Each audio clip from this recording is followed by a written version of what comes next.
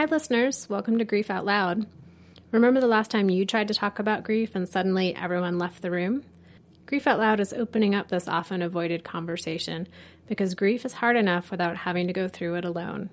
We bring you a mix of personal stories, tips for supporting children, teens, and yourself, and interviews with bereavement professionals. Platitude and cliche-free, we promise. Grief Out Loud is hosted by me, Janet Cristofaro, and produced by the Dougy Center for Grieving Children and Families in Portland, Oregon.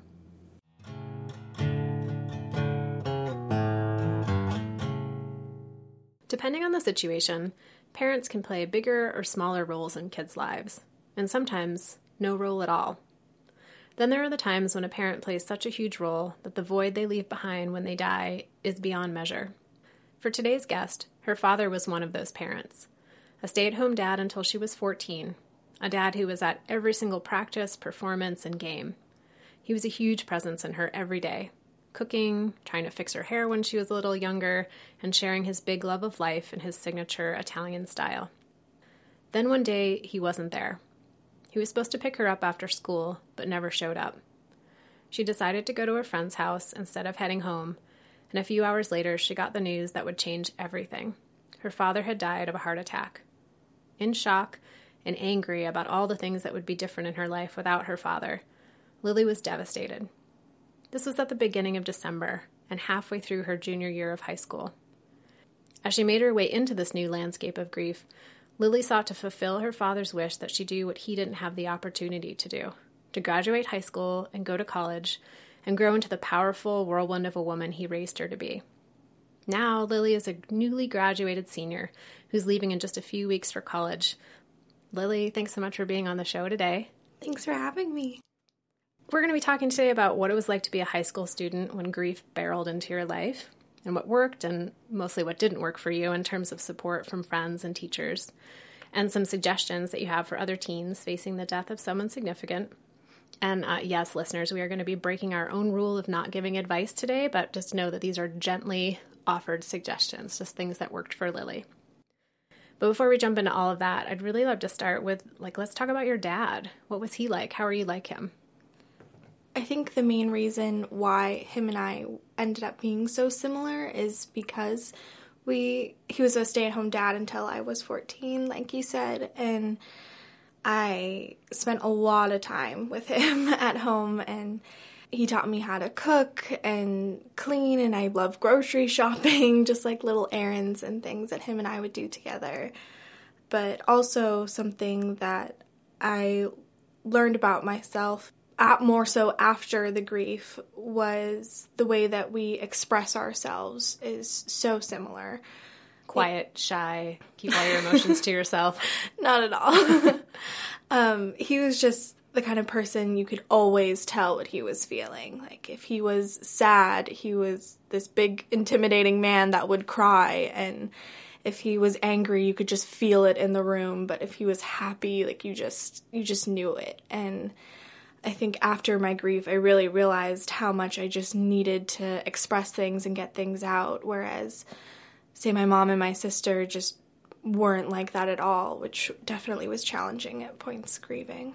Like that you're grieving so differently, all in the same family. You're grieving the same person, but you're doing it in a much more outward-facing fashion, and maybe they're more reserved or private about it. Yeah, for sure. And so sometimes I would feel guilty for crying or being angry or upset, and because they were just so, I guess, uncomfortable with it, whereas my dad would be so okay with it and would be angry and sad with me, and he wasn't there to do that. I know in our conversations over the last year and a half, there's a lot of emotions that go into grief, like sadness and frustration and confusion, and anger has been a big part of grief for you. For sure. How did that show up? I found that it was mainly anger towards my peers. I think it's challenging when you're a teenager losing a parent because it's relatively uncommon. It's very unusual for a teenager's parent to die of old age or something like that. It's usually tragic illness or an accident or something unexpected. And so Like, it feels like you've been robbed of something, robbed of time, robbed of experiences, them being there for your graduation or your wedding or being grandparents and things like that. So there was definitely a lot of anger for me in that. And then having my peers, everyone around me, just not understand at all, end up saying things that are a bit frustrating. And I remember when I first came back to school after my dad passed, and one of my classmates every day just complaining about the drama production or something and just being so mad about it. Suddenly things that maybe in the past you would have been worked up about seems so trivial, and then being frustrated with other people's, continuing to be frustrated about things that you are now experiencing as trivial. Exactly. And I know it's maybe not fair to be mad at these people because they truly don't understand, but that was what frustrated me so much, is that they didn't. And even my closest friends, my best friends, who did actually know my dad and were close to him, they still couldn't quite understand, and I couldn't really expect that from them. From talking to you today, it seems like angry at the fact of how different your life suddenly was, and there was no one that could connect with you about it. Yeah, exactly. I know you've got a lot to share about what suggestions you might have for other teens who are in a similar situation for you. They're in high school and a parent or a sibling or someone else who plays a really significant role in their life dies. And I'm also wondering if you might have a few tips for friends and teachers out there about what to say, how to be supportive, what kinds of questions feel good, what kinds of questions do not feel good. Yeah, I think that there's not very many resources for teens. I think that there are a lot for grieving adults and maybe even grieving children, but I feel like through trial and error, I got some ideas on the best ways to handle things. At home was the biggest impact, I guess, how I approach school, because he passed in December. There was like 2 weeks before winter break started. So I didn't go to school for those 2 weeks, and then winter break came, and that was about 2 weeks. So I didn't go to school for a month. During that month, and then after, for quite a while, I was sleeping in my mom's bed. It was actually, I think, a really good thing, because my mom wasn't alone in the bed that she slept in with my dad, and I wasn't alone and terrified that something was going to happen to my mom, and we were just together, and we made sure that the other one went to bed and wasn't up all night. We would watch Golden Girls before bed every night. Then in the morning, we would wake up and decide what our limit was for the day. What do you mean by limit? So it could be, I want to go to school for a full day. I want to go to the school for a half day. I just want to take a shower today. There's just a huge range of what the best you can do in a day is when you're so confused and disoriented in the very beginning stages of your grief. And so I was able to wake up in the morning and look at my mom and decide, do I want to go to some classes today, or do I just want to do my laundry? My mom would then be able to figure out what she could do to help support me in whatever my goal was for the day. So if I said I want to go to a half day of classes, maybe she'd know that, oh, well, your first period class is really important, so maybe you go for the first half of the day. So you'd have a goal, and then you'd work together to strategize how to meet that goal in a way that worked well. Yeah, exactly. And also just being accepting of, it's okay to have a small goal. It's okay for your goal to just be to eat 3 meals today. Or it's okay to try and shoot for a sleepover or something. That I found definitely really helpful, to have that time with my mom in the morning.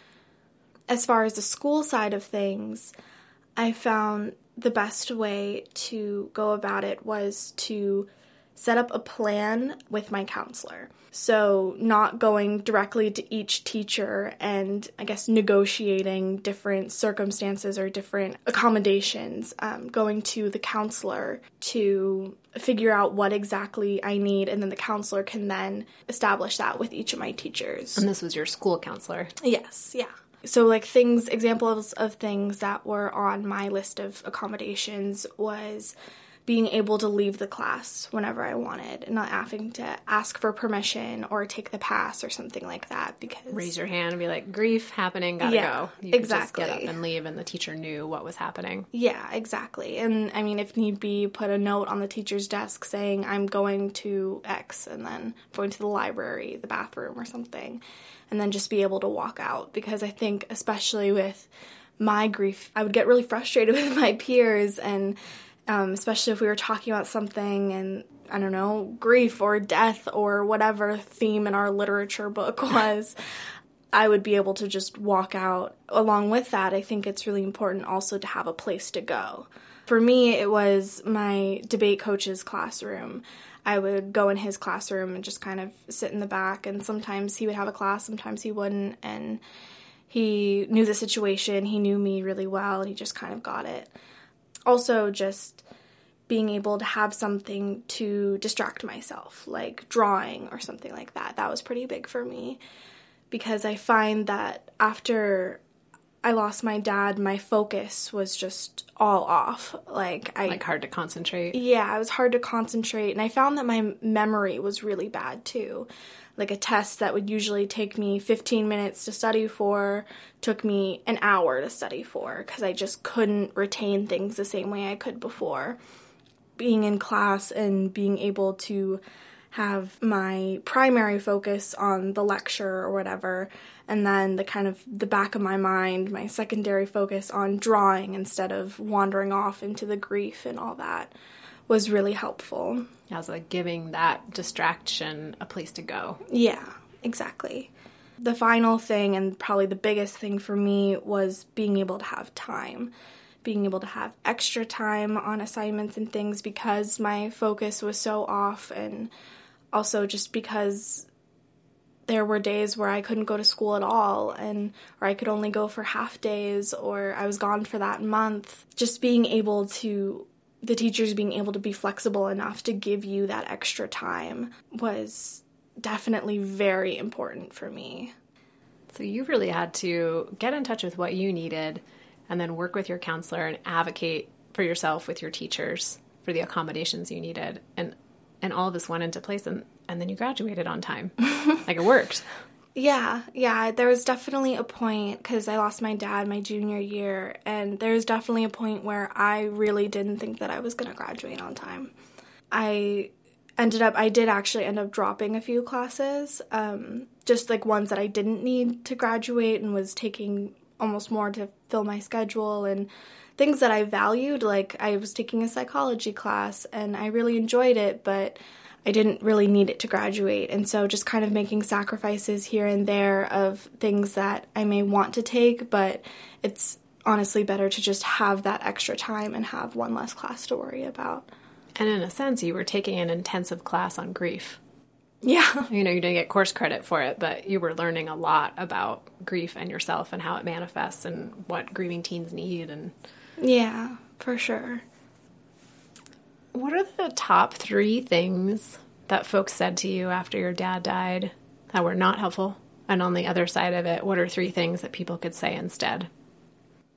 People necessarily didn't say it directly to me, but there's a lot of everything happens for a reason, or this too shall pass, and things like that I know are intended to be a positive and uplifting, but it's kind of like, tell me the reason why my dad died at such a young age. I mean, tell me why I don't get to have him in my life. Is it so I can have a more appealing college application? Like, is it so I can write poetry? Because it doesn't feel worth it.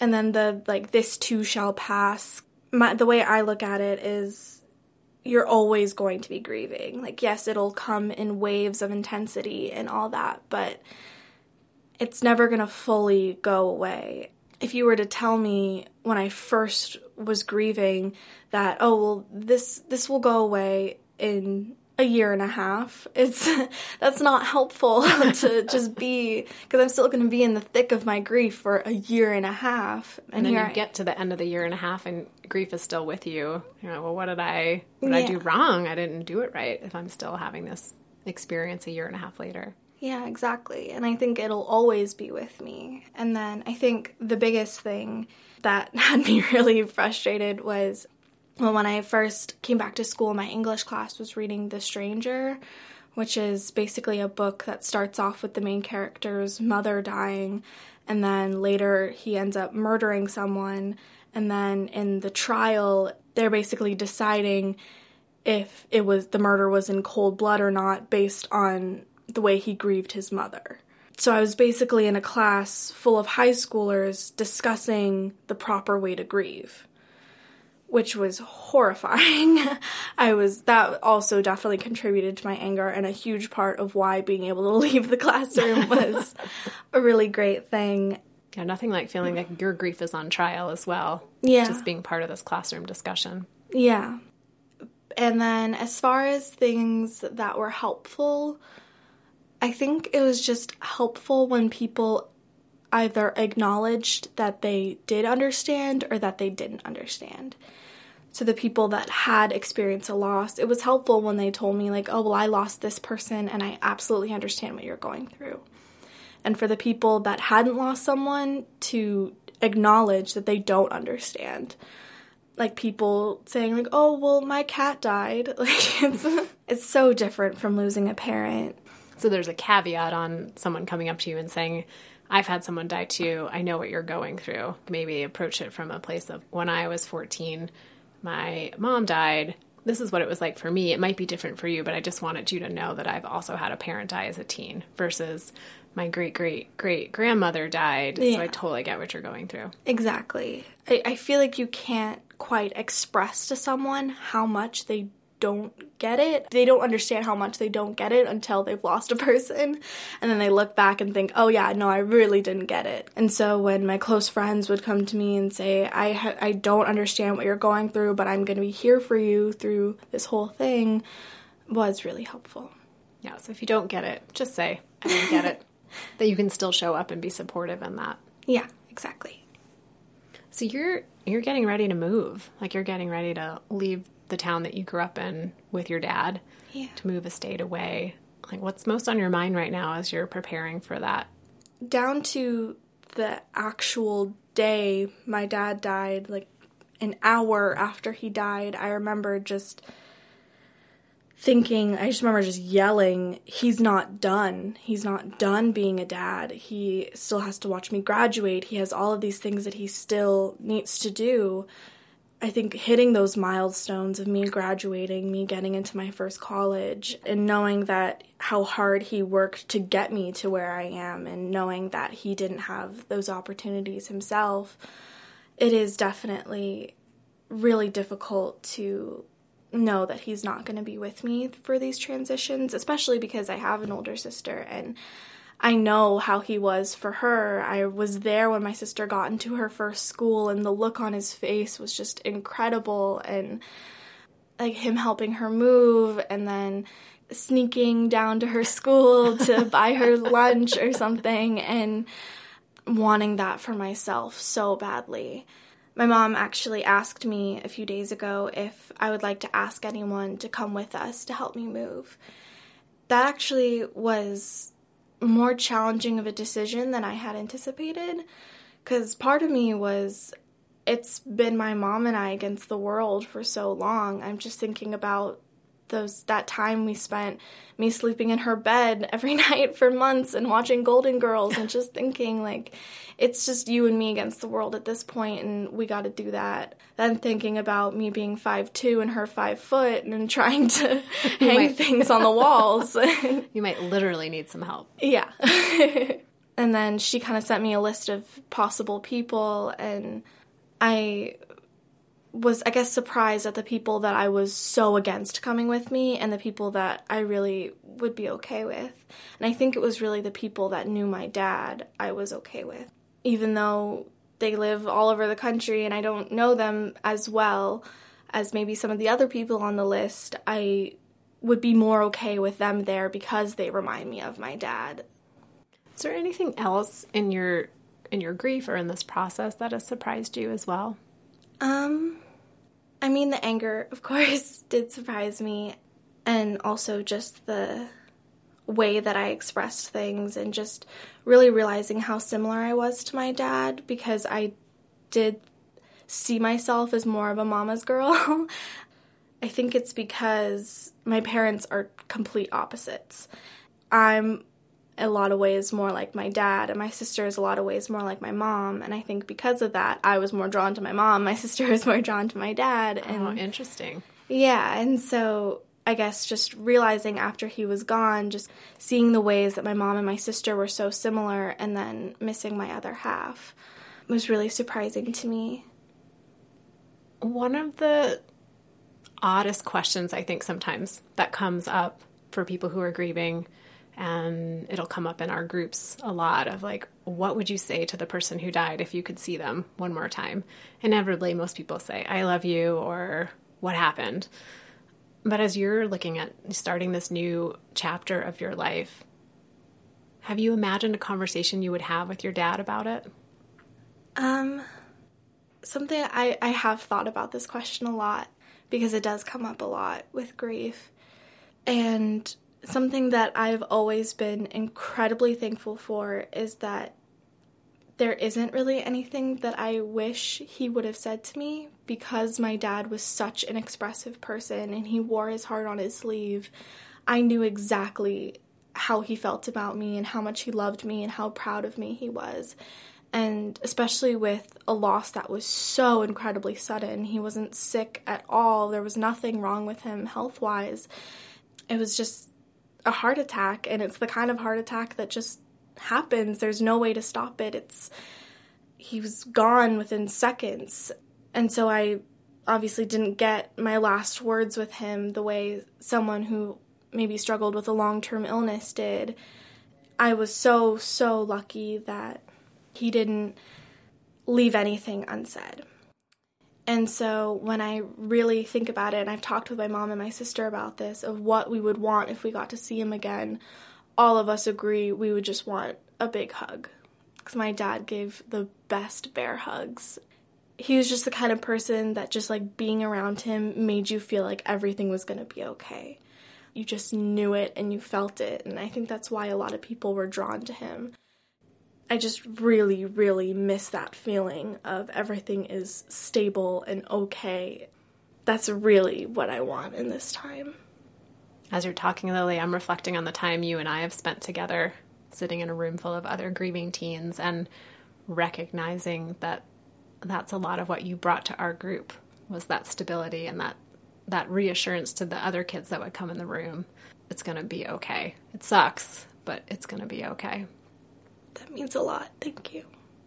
Well, Lily, thank you so much for coming in and talking with me today. You know, we've known each other for a while, but it's really an honor to have this conversation. Thank you so much. This has been really great. And listeners out there, thank you for joining us. Thanks for being our audience. We hope that you got a little bit of an insight today into what it's like to be a grieving teen, and teachers and counselors and administrators out there hearing how helpful it was for Lily and for other grieving teens to have some accommodations. If you are out there and you've got an idea for something you want us to talk about on this podcast, or something you disagree with, or someone you think would make a great guest, reach out. We're at help@dougy.org. You can listen to all of our past episodes on the website, dougy.org, or iTunes, Apple Podcasts, Stitcher, whatever platform you're using these days. Thanks for listening. I hope you'll join us again next time.